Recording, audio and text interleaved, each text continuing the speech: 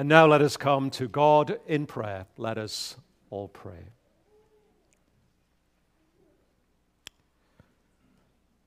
Almighty and everlasting Father, we come to bow down before you this morning, to take up the great exhortation of the psalmist to bless the Lord, O my soul.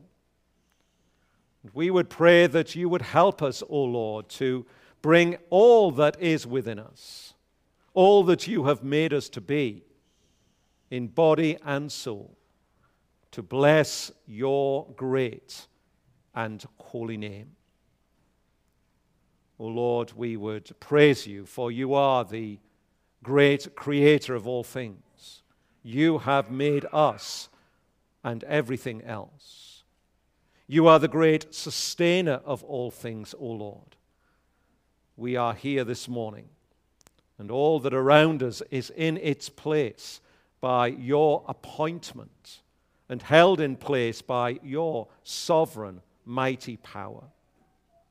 You uphold us, granting us life, giving us each breath, maintaining each heartbeat, and giving us, O Lord, the desire to be here this morning and to come and worship you. We thank you that you are the great God of salvation and redemption. You are the God who has forgiven all of our iniquities in and through the work of your Son, Jesus Christ. You are the one who heals all our diseases.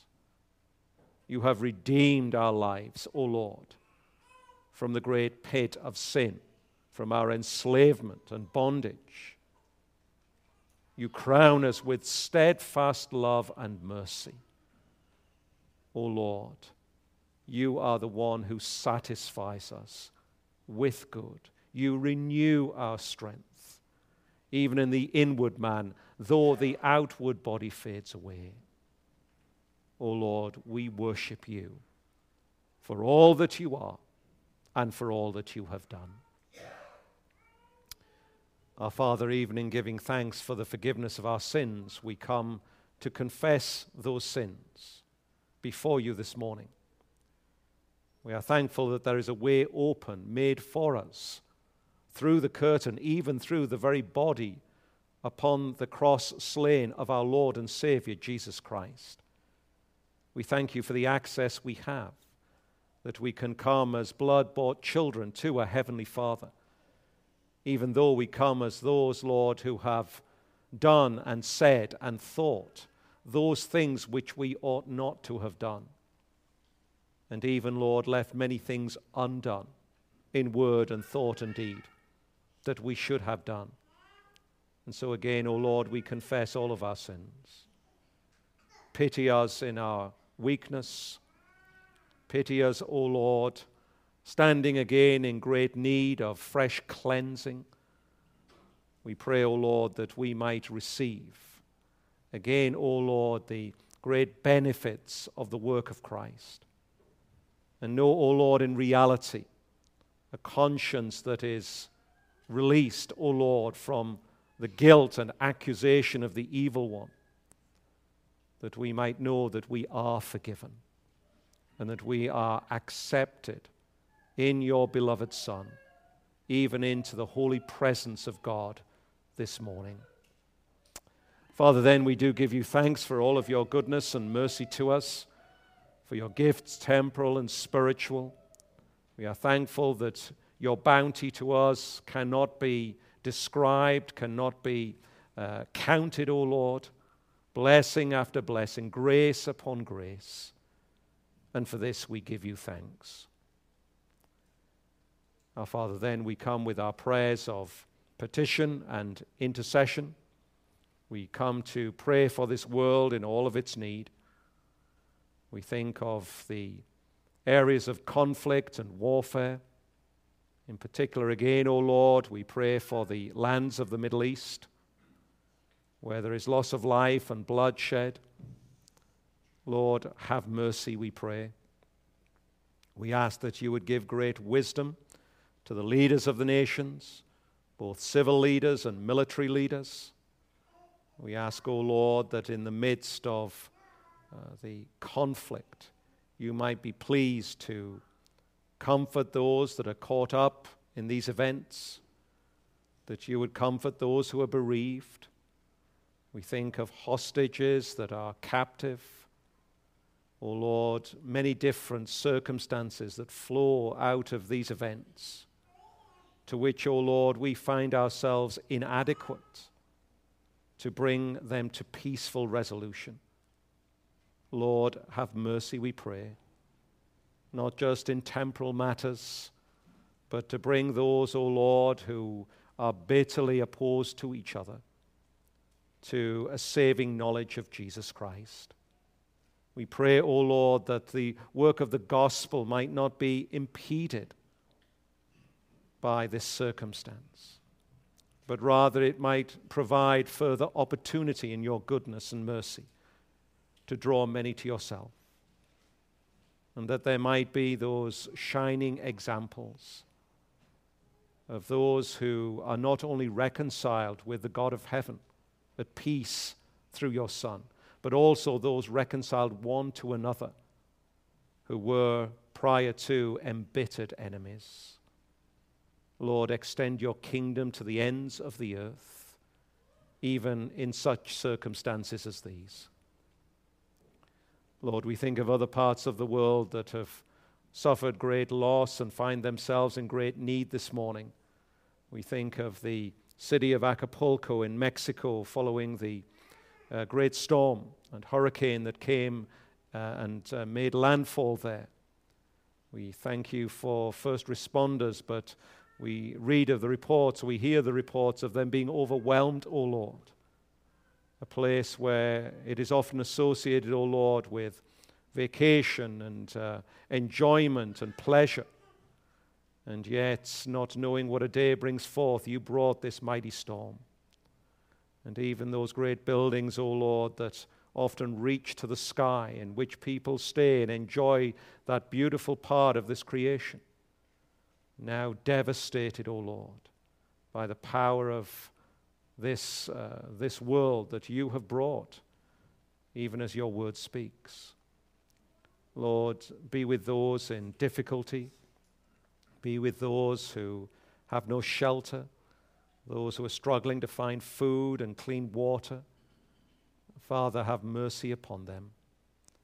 And we ask also there, O Lord, not just for temporal relief, but we pray that your people there might find opportunity to speak of Christ and his great gospel and turn men, women, boys, and girls to the one who alone can bring lasting comfort. Lord, then we think of our own nation, and we think of Lewiston in Maine. Father, again, our hearts are torn, and we don't begin to know how to pray, O Lord, when we hear again of such violence and such expression of the sinful hearts of men. Father, we pray again that you would comfort the bereaved in that way that only you can. We pray for a community, O Lord, devastated, trying to come to terms, O Lord, with this violence that has occurred. We pray again for first responders. We pray again in particular for our law enforcement community, still engaged in investigation, even though the believed perpetrator is dead. Father, help them. Lord, we cannot begin to know the things that they have to go through as they are responsible for the investigation and dealing with all of the details. We pray for those, O Lord, who seek to counsel the bereaved. Help them to be comfort. Lord, for all of these things, we pray, have mercy. And even in the midst of such atrocity, we pray, O Lord, that you might have purposes of grace, that even out of the great darkness, you might, O Lord, bring good, Shine the light of the gospel of Christ, we pray, and comfort those who mourn. Father, then we come to pray for our own needs and represented here in this congregation. Remember those who are away from us, those traveling. We pray that you would watch over them, bring them to their destination, and then bring them safely home to us, we pray. We ask as always, O Lord, whether it be for particular discrete journeys or whether it be for our day-to-day goings out and comings in, we pray that you would watch over each one of us.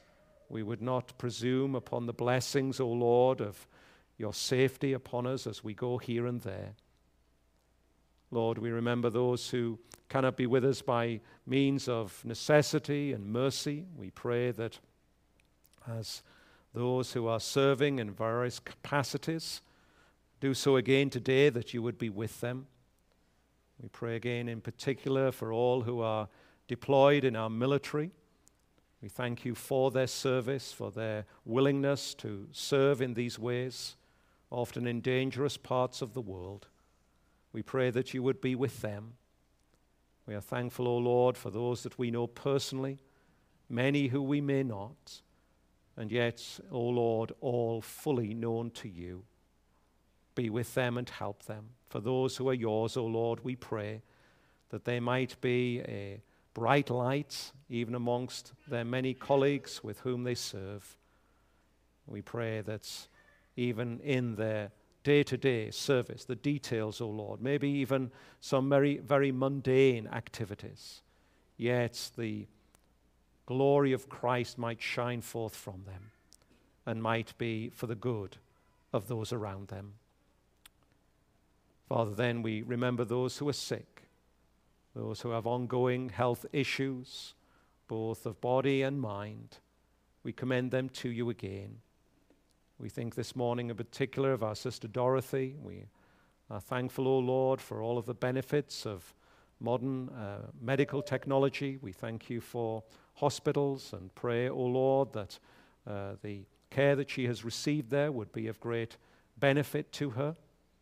And even as she may be released shortly, we pray, O Lord, that you might comfort her and comfort the family, O Lord, that you would sustain her. Lord, we are constantly reminded in ourselves and in those around of us that this world is passing away, that, O Lord, this world is still under the curse, and we see the evidence of that, O Lord. And yet for those who know you, we know, Lord, that even though this body fade, and even though, O Lord, it eventually, if you do not come in great glory, will, O Lord, go down to the grave. Yet, O Lord, at that moment our soul goes to be with glory, goes to be with the Lord forever, and our body, still being united to Christ in the grave, awaits that glorious morning of resurrection.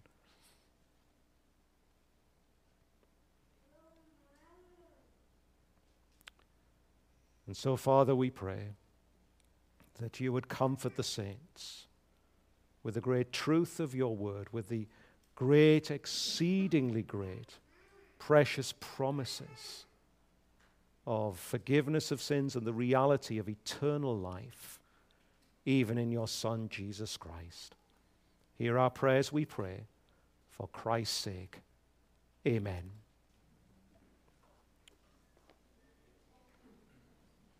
For the consecutive reading of God's word in the New Testament, we turn again this morning to Mark's Gospel and chapter 14. The Gospel of Mark, chapter 14. This morning, commencing to read at verse 66 and reading through verse 72. So Mark's Gospel, chapter 14, and reading verses 66 through 72. Would you please rise, if you are able, for the reading of God's holy word. Mark 14, and reading at verse 66. And as Peter was below in the courtyard, one of the servant girls of the high priest came. And seeing Peter warming himself, she looked at him and said, "You also were with the Nazarene, Jesus." But he denied it, saying, "I neither know nor understand what you mean." And he went out into the gateway, and the rooster crowed. And the servant girls saw him and began again to say to the bystanders, "This man is one of them." But again he denied it. And after a little while, the bystanders again said to Peter, "Certainly you are one of them, for you are a Galilean." But he began to invoke a curse on himself and to swear, "I do not know this man of whom you speak." And immediately the rooster crowed a second time. And Peter remembered how Jesus had said to him, "Before the rooster crows twice, you will deny me 3 times." And he broke down and wept. Amen. And so far, God's holy word. Please be seated.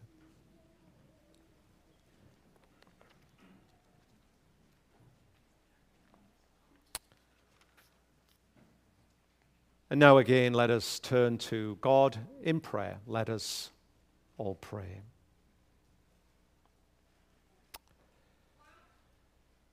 Our Father in heaven, again, we come to ask for help, even as we come to this very central act of our worship, even as we hear your word proclaimed, and as we seek by your grace to respond in repentance and faith. Father, we pray, send your Spirit, that each one of us, both preacher and hearers alike, might know the great benefits of the ministry of the Spirit, even taking the very things of Christ and making them real to us and bringing to us the great benefits of that work, that we might know them for ourselves experientially. Deliver us from all distractions, we pray, even those legitimate responsibilities which are ours. Deliver us from cares and concerns, anxieties and fears. Lord, come and minister your grace to us, even through the means that you have sovereignly appointed.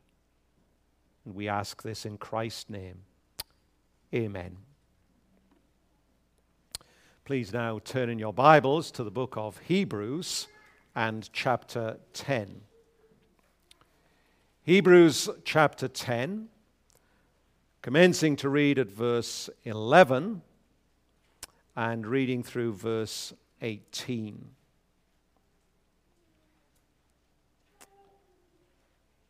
Hebrews chapter 10 and commencing to read at verse 11. Again, please give your careful attention. This is the very word of God. Hebrews 10 at verse 11. And every priest stands daily at his service, offering repeatedly the same sacrifices, which can never take away sins. But when Christ had offered for all time a single sacrifice for sins, he sat down at the right hand of God, waiting from that time until his enemies should be made a footstool for his feet. For by a single offering he has perfected for all time those who are being sanctified. And the Holy Spirit also bears witness to us. For after saying, This is the covenant that I will make with them after those days, declares the Lord. I will put my laws on their hearts and write them on their minds. Then he adds, I will remember their sins and their lawless deeds no more. Where there is forgiveness of these, there is no longer any offering for sin. Amen. The grass withers and the flower falls, but the word of our God abides forever. As we noted last Lord's Day morning, some passages in the Bible serve as conclusions to great doctrinal portions of Scripture. And our text this morning gives us a good example of such a passage here in the book of Hebrews. Hebrews chapter 10 and verses 11 through 18. It is indeed a great conclusion to the previous doctrinal section of this book, showing that whilst the Old Covenant offered no real solution for sin, Christ's priestly work in the New Covenant successfully and sufficiently solves this great problem of all mankind. Well, as we seek to complete the exposition of this passage, as I indicated in the Lord's goodwill and providence we would do this morning, we are going to think about four things. First of all, by way of review, we're going to think briefly of the great statement and the great transition. We'll do that by revisiting that in summary form. And then secondly, we will continue in the point that we just surveyed at the end of last Lord's Day morning, a great reality. And so I've entitled that, A Great Reality Continued. And then thirdly, we will come to a great comparison. And then lastly, a great conclusion. So, a great statement and transition revisited, a great reality continued, a great comparison, and then a great conclusion. So first of all then, to reorientate ourselves, a great statement and great transition revisited. Verses 11 through 14. In his lengthy exposition that started all the way back in chapter 7, the author has compared Christ and his priestly work to the whole sacrificial system of the Old Covenant. And so now, in concluding his great argument, the author teaches that whilst the Old Covenant offered no real solution for sin, Christ's priestly work in the New Covenant successfully and sufficiently solves this great problem of all mankind. And so that's why we read here in verses 11 through 14, a great proclamation, a proclamation of wonderful good news, that by Christ's once and finished sacrifice, he has put away sin and made holy all who hold fast to him by faith. Now, of course, this was a great blessing. It was a great announcement and proclamation of good news for these Christians in the first century. Remember that they were under temptation to go back from faith in Christ to Old Testament Judaism. And so this argument here of the author to the Hebrews is an overwhelming, compelling argument for such first century Christians who, as one commentator puts it, quote, were fretfully wondering if fidelity to Christ, if faithfulness to Christ was worth the cost, end quote.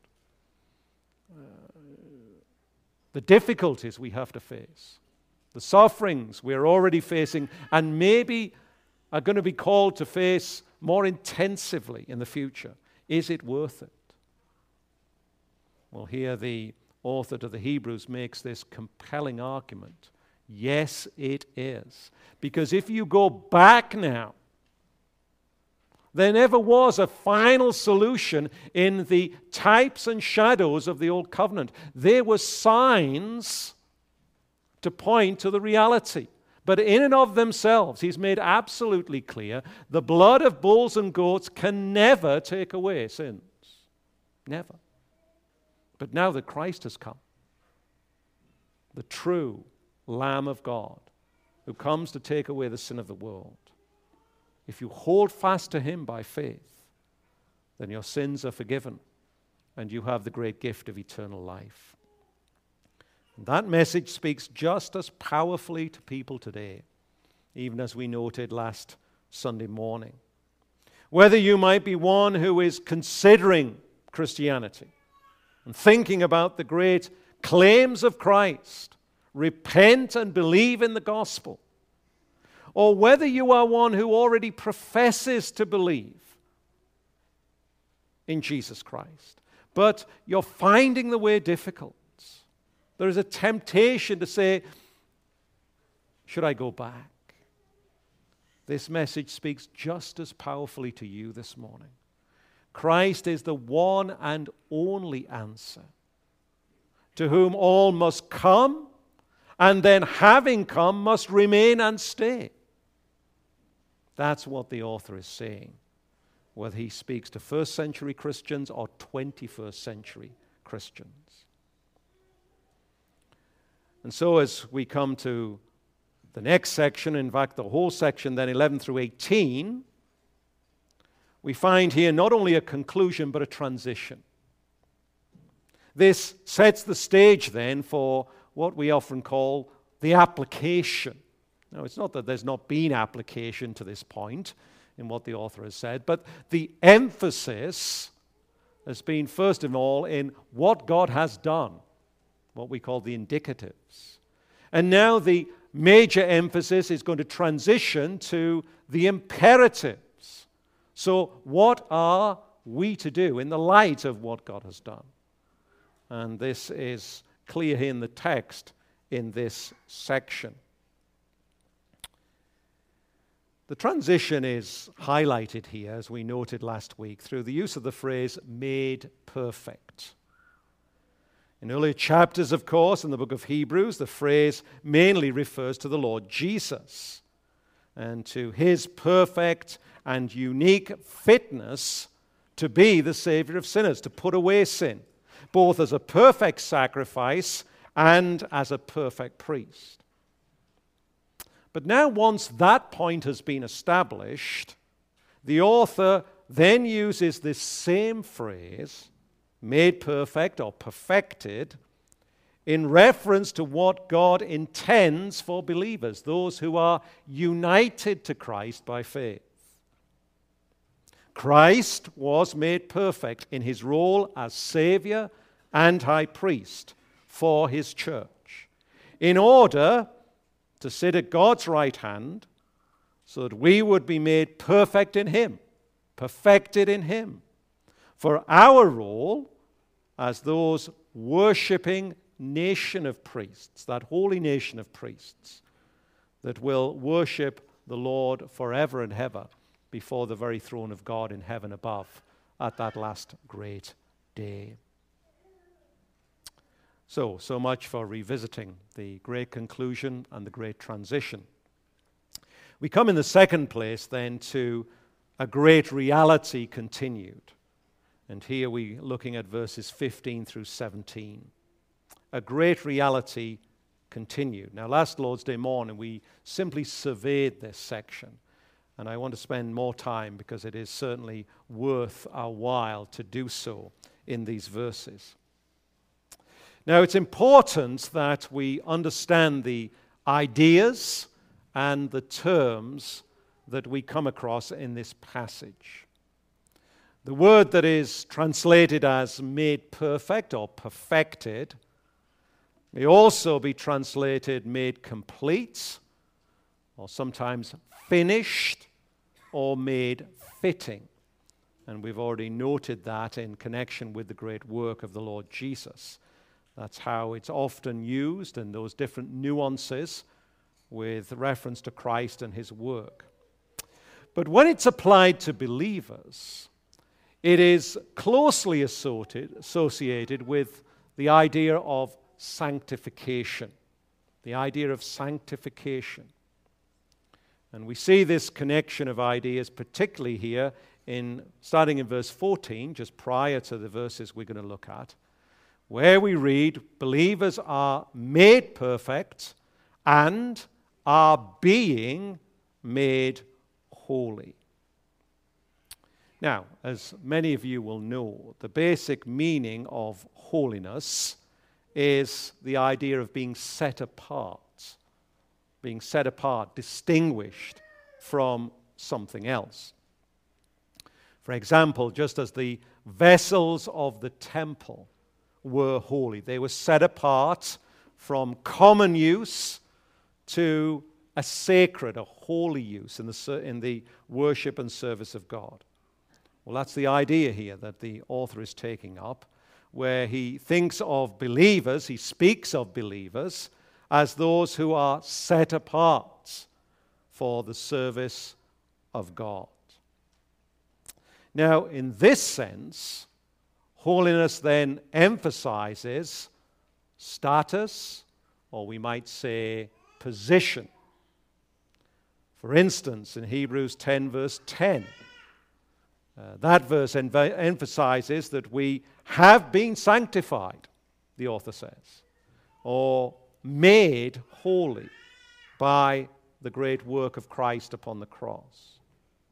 In other words, we've received this status, we have this holy position by the work of Christ. But holiness also carries the idea of being conformed to the character of God, to the holy character of God, and particularly and specifically being conformed to the image of Jesus Christ, who, of course, the Scripture tells us is the perfect expression and revelation of the holy God.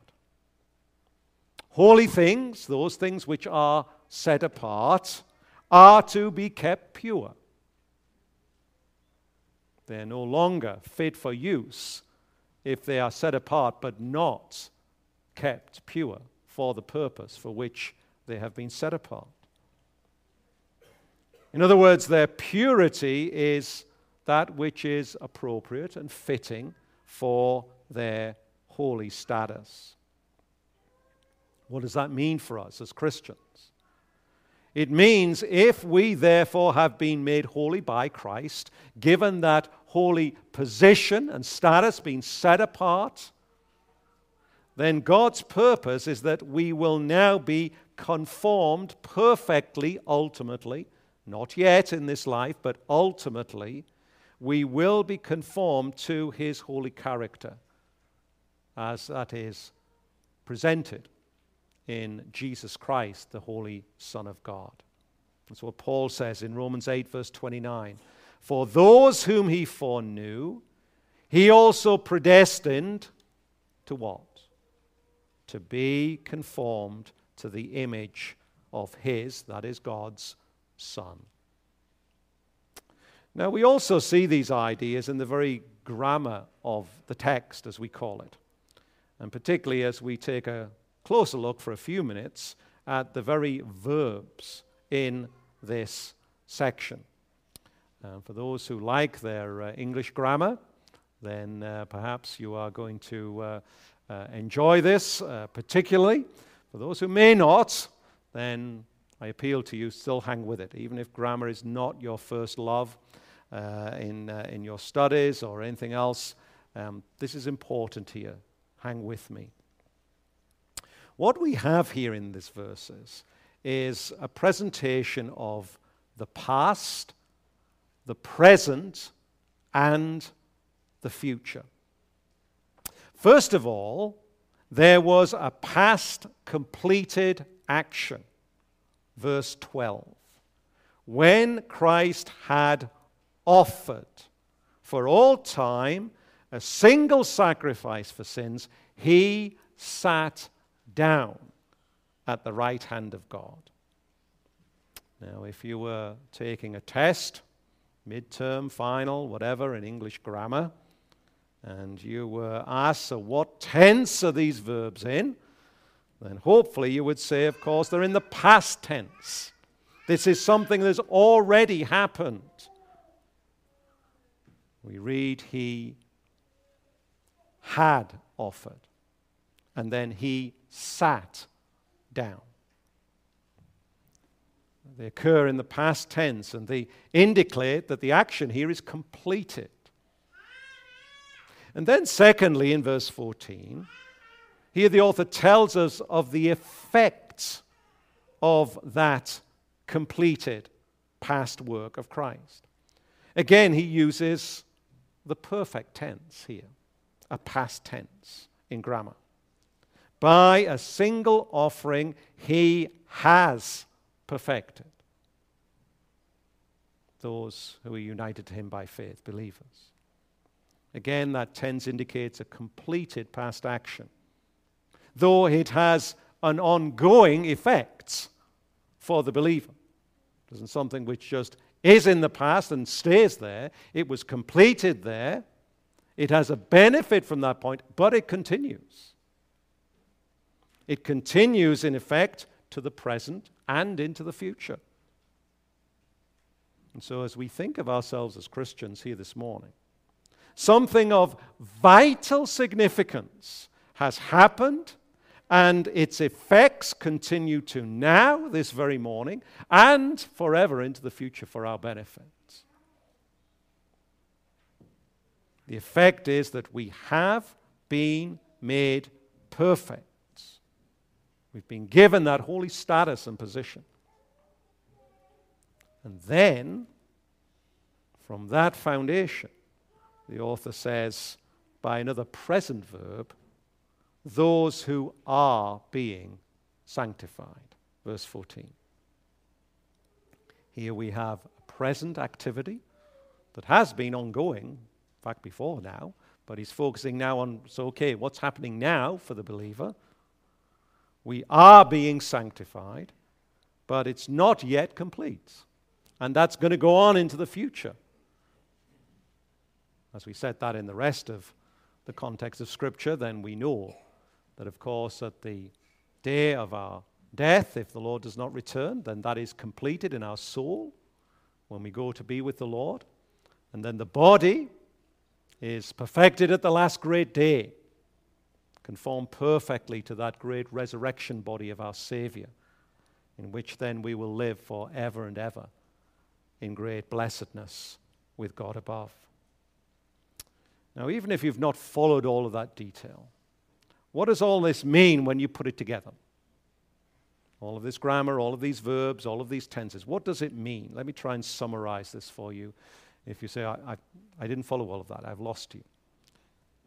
What it means is this.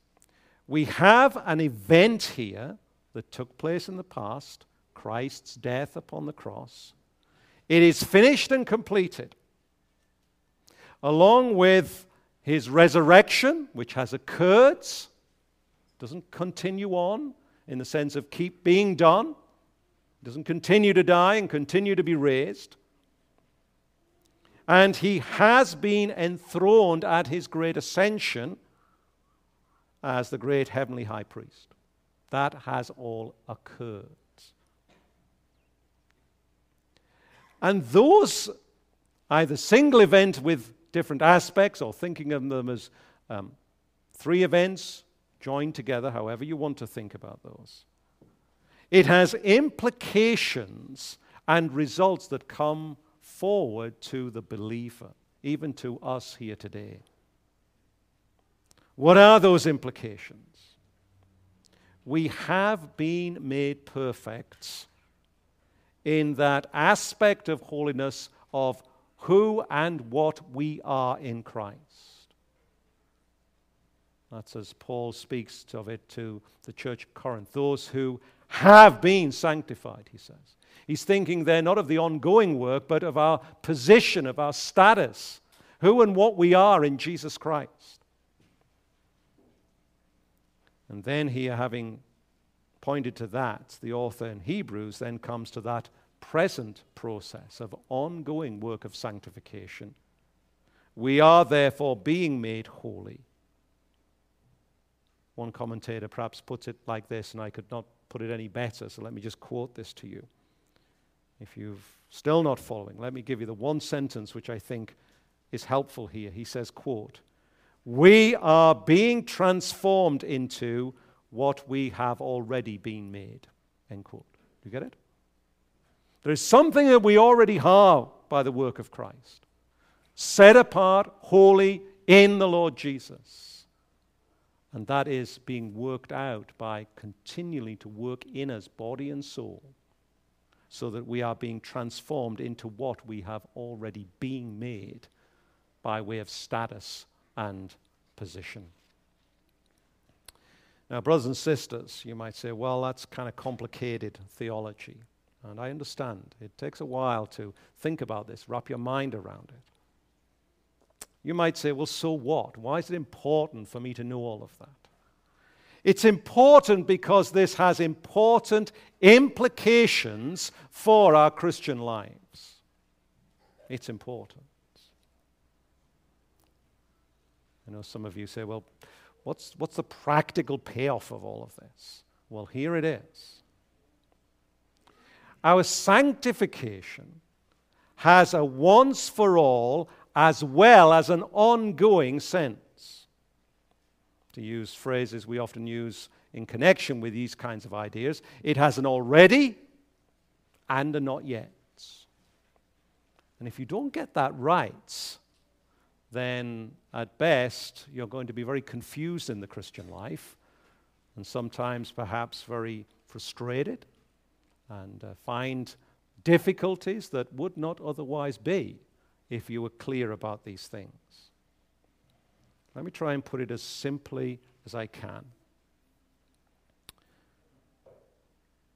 From God's perspective, Christian, you have been made perfect because you are in Christ. We were thinking about that in our Sunday school hour.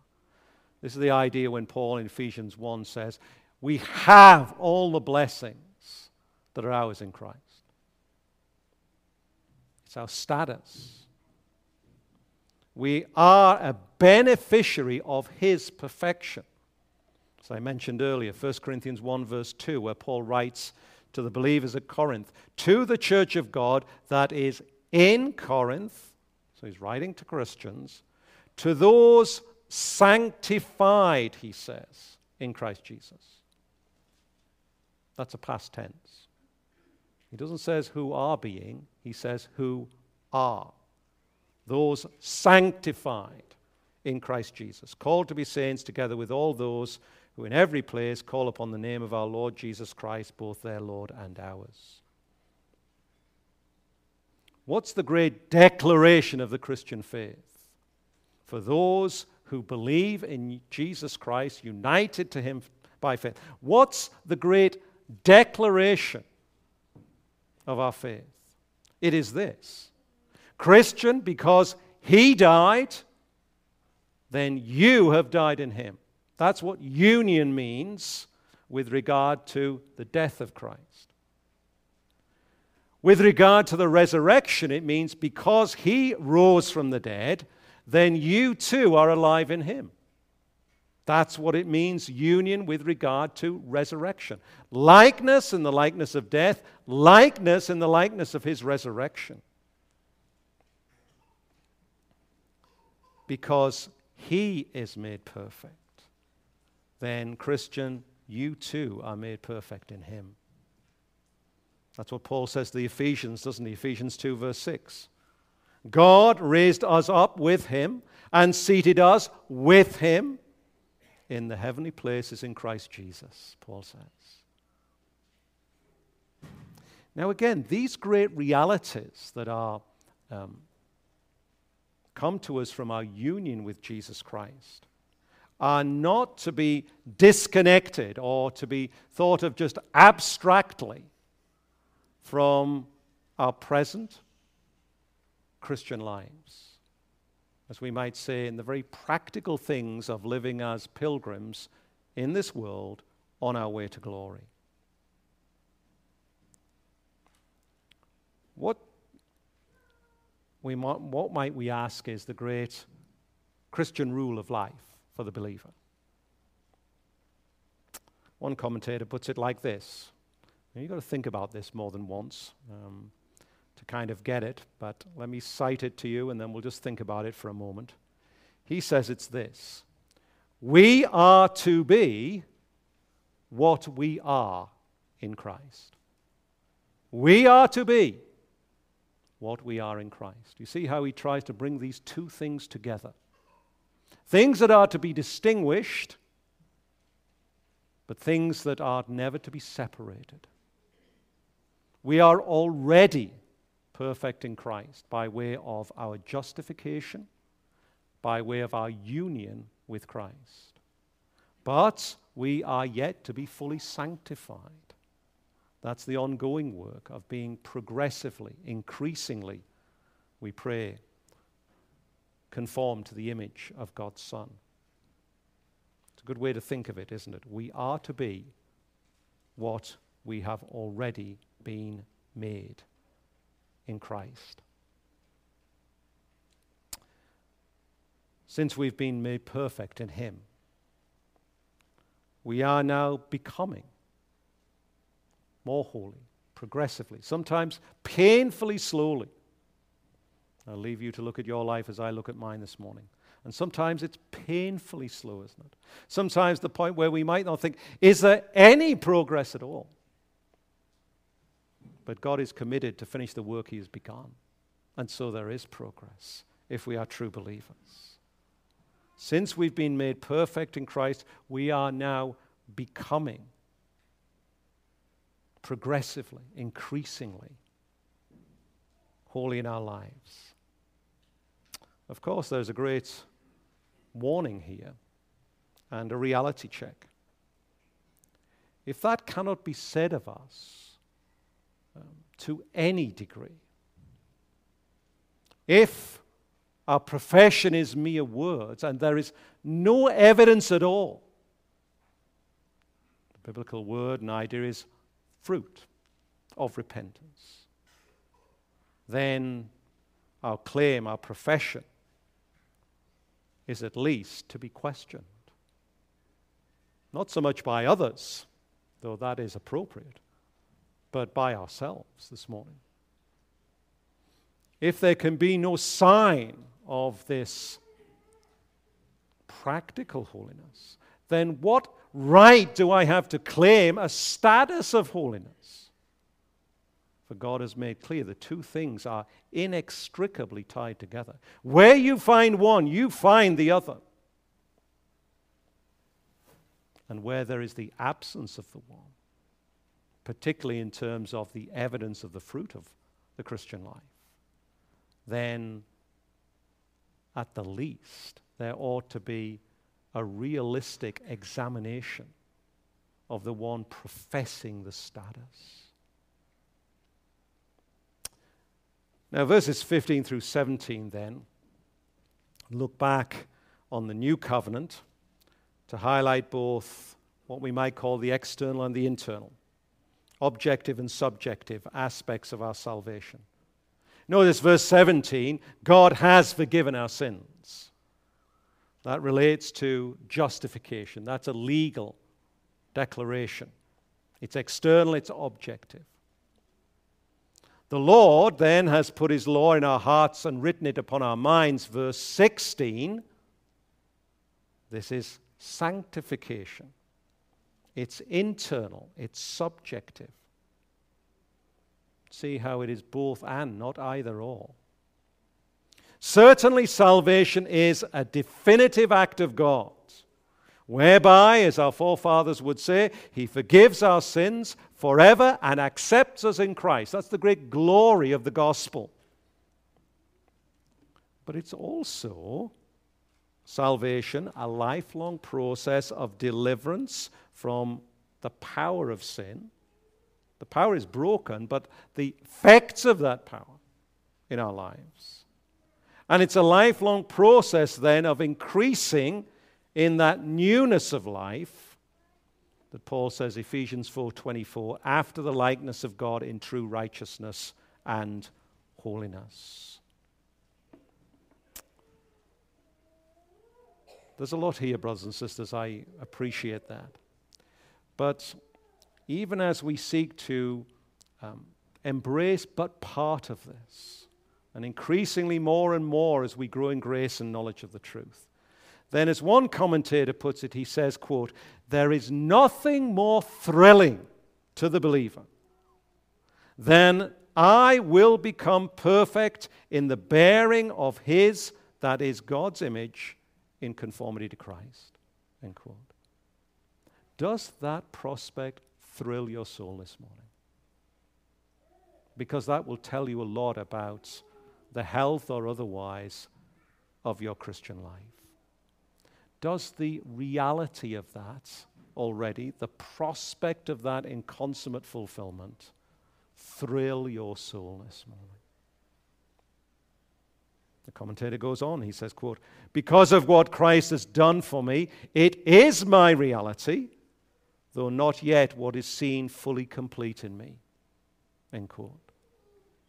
Can we identify with that this morning? He concludes by saying, this is what is true and real for all believers in Christ.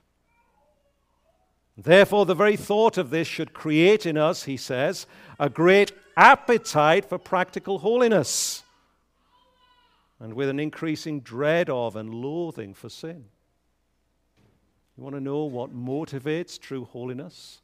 Is a great grasp of the reality of what God has done for us in Jesus Christ.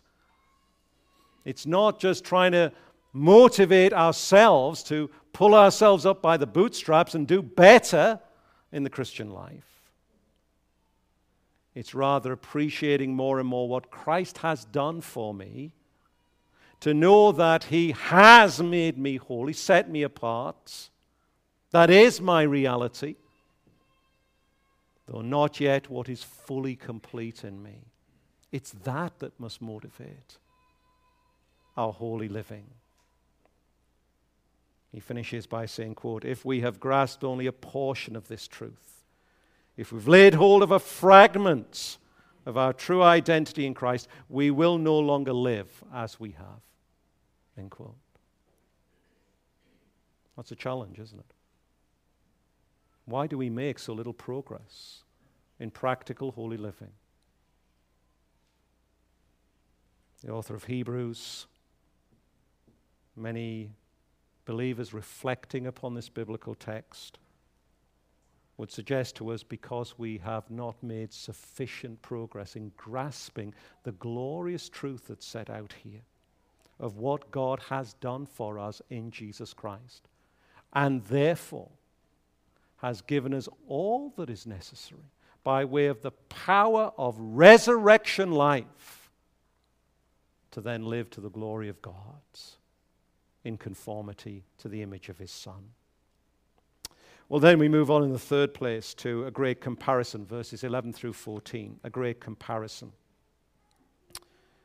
All of these great truths that we've thought about in this concluding section here come to focus in one great comparison that the author here seeks to drive home. And that again is the comparison between Israel's priests and the one true, perfect high priest, Jesus Christ. Verse 11, we see the priests of the Old Covenant, all of them together, viewed as an entirety, in all of their futility to be ultimately unable to offer a sacrifice that can take away sins. Verse 11. And then in great contrast to that, the author presents Jesus Christ and the effectiveness of his work as the true great high priest, verses 12 through 14. What does he say? Christ's sacrifice was not offered over and over and over again, but once for all, he says. And in this we see the great sufficiency of his blood for the forgiveness of our sins. The resulting situation then could not stand in greater contrast with that of the Old Covenant people, where you remember the priest had to continue to offer day after day, morning and evening, blood sacrifices. But you have those words that if you read the book of Hebrews carefully, you cannot come away from it without them ringing in your mind, that can never take away sins. They were never meant to, because they couldn't possibly do so. They were to point to one who would come that would do so. But they were not it. That's the point he's making. And now he says, look at this one, the great high priest, seated in the heavens. His work is accomplished. His work is established. It fulfills all that it was promised it would do and it was intended to do. Well, of course, here the author is wrapping up all of his great theological propositions and summaries here as he comes to this transition portion in his letter. And as he does so, we see what is the great theme here. Is, of course, the great theme of the book of Hebrews, the great theme of all of Scripture. It's Jesus Christ. It's Jesus Christ. Exalted, ruling and reigning for his church, seated and enthroned in a position of rest. The imagery is similar to that of the picture of God resting after his great work of creation. Here the picture is of rest of the Lord Jesus in his great work as great high priest, having completed his work of recreation. A rest of sovereignty, of great omnipotent power, of omnipotent rule and control of all things in heaven and on earth, even as Matthew in his gospel quotes the great words of the Lord Jesus himself just prior to his ascension. All authority, he says, has been given unto me in heaven and on earth. Now again, in the midst of the glorying of these things for the believer, again, there is a great warning for anyone outside of Christ. The rule and reigning of the ascended King Priest Jesus Christ has the most horrible, one commentator says, implication for Christ's enemies. If you're still outside of Christ, if you are still his enemy this morning, this truth, this reality has the most terrible, the most awful, the most horrible implications. Notice what he says in verse 13.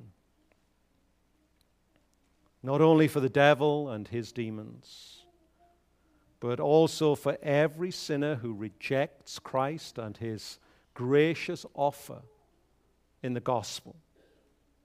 Verse 13, he's waiting from that time until his enemies should be made a footstool for his feet. That's the implication of this if you are outside of Christ. You may deny him this morning, whoever you may be. You may mock him. You may think and glory in your great freedom to do as you please.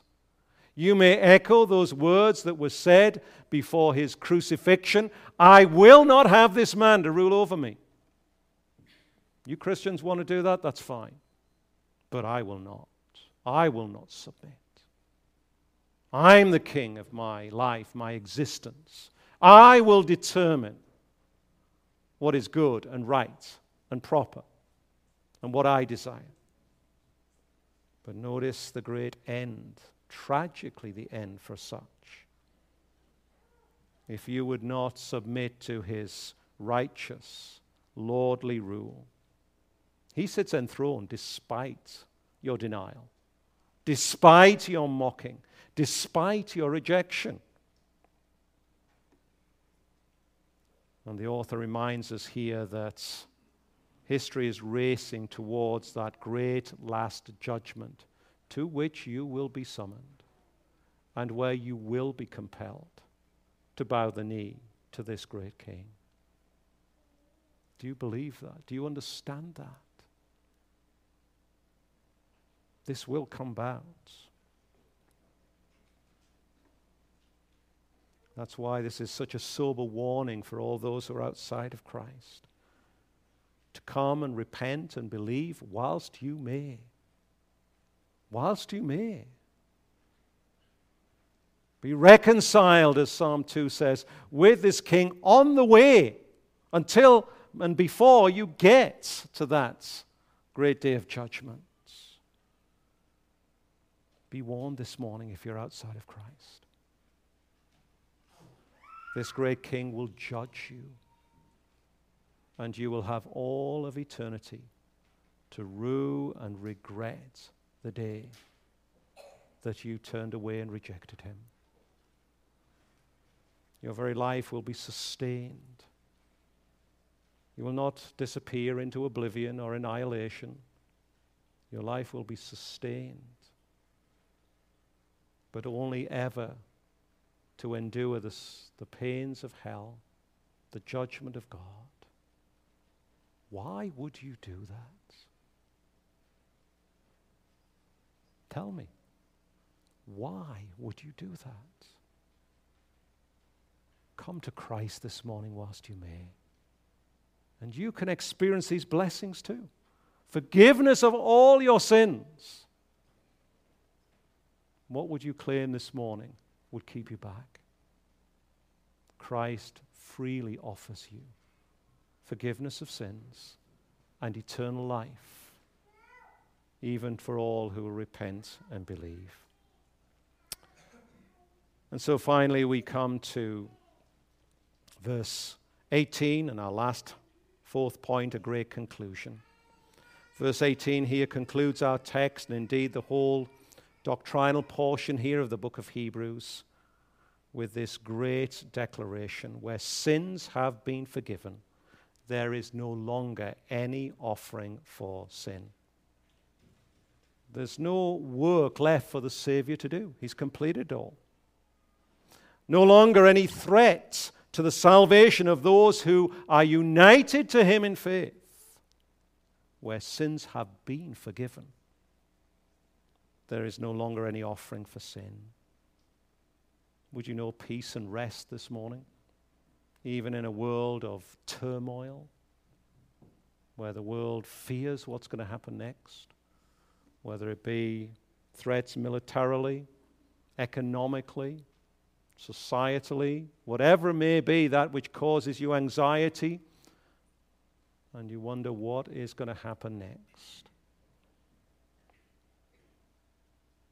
Where sins have been forgiven, there's no longer any offering for sin, for it's been made, and you may have the blessings of peace with God, even through our Lord Jesus Christ.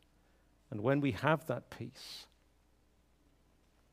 even as Jesus is enthroned, even as that day approaches of his final declaration of triumph, those who are united to him can rest through faith as we relate his returning glory. It's here the great conclusion to this section of the book of Hebrews. Lord willing, from here we will move on to some of the more detailed applications of what the author has said. And yet, as we draw to a close this morning, we stand at the conclusion of this great section of the book. As we think of that in terms of how the book is put together, we might ask ourselves this question by way of final application this morning. How then shall we conclude our considerations, our reflections, our thoughts on the book of Hebrews so far? We shouldn't have to think for long if we're believers this morning. to come up with the only one appropriate answer.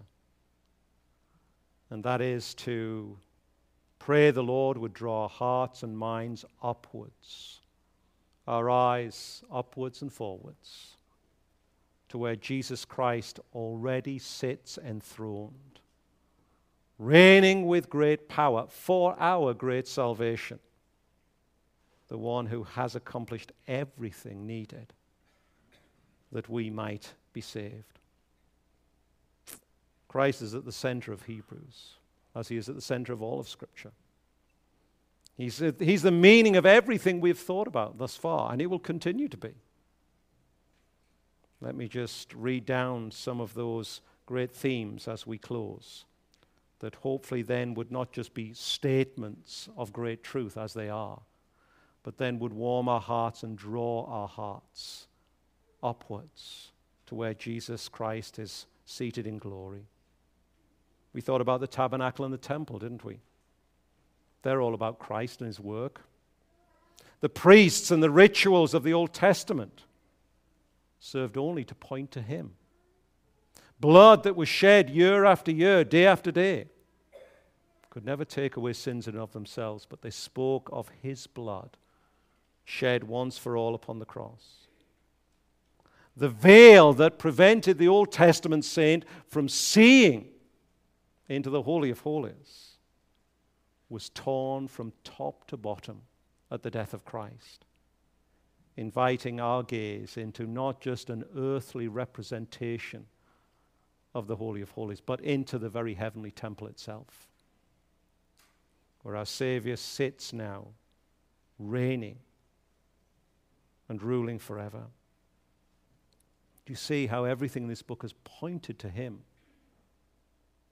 And that everything is, for the believer, found in him and with him. Everything that we need comes from him and draws us to him as his people. That's the great conclusion here as we come to this point. It almost feels like I'm trying to get us to the end of the book in a conclusion like this. We're not there, but it's appropriate we pause like this at this point. What's the great conclusion we draw here from the book of Hebrews? It must be this, says one commentator, quote, "The profession of our faith and Christ must be the great affection of our hearts. To know him and serve him, to grow in his likeness, must become the great ambition of all our lives," end quote. Is that your great ambition this morning, Christian? To know him, to serve him, to grow in his likeness, your great ambition for all of your life. May God grant it to each one of us. Let's pray. Our Father in heaven, we thank you for the book of Hebrews. We thank you for this concluding section of the doctrinal teaching of the author. We thank you again how he points us clearly to Christ and all that he has done for us. Grant that each one here might be united to him by faith, and that none might be found on that last great day apart from Christ, separate, still his enemy, and subject to that great wrath and judgment that will come to all who yet are in their sins. Have mercy upon each one of us, we pray, for Christ's sake. Amen. We turn again to our hymnals and to hymn number 399, "By Grace I'm Saved, Grace Free and Boundless." We are going to sing this to a more familiar melody. The melody is tune number 11, but the hymn we're singing is 399. Please rise to sing if you are able.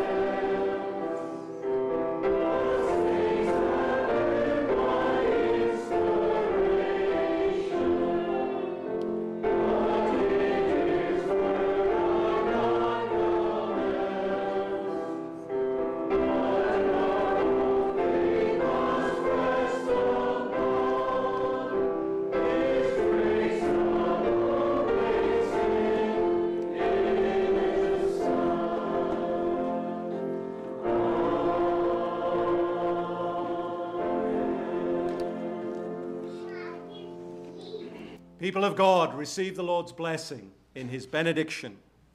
The Lord bless you and keep you. The Lord make his face to shine upon you and be gracious to you. The Lord lift up his countenance upon you and give you peace. Amen. Go in the Lord's mercy and grace.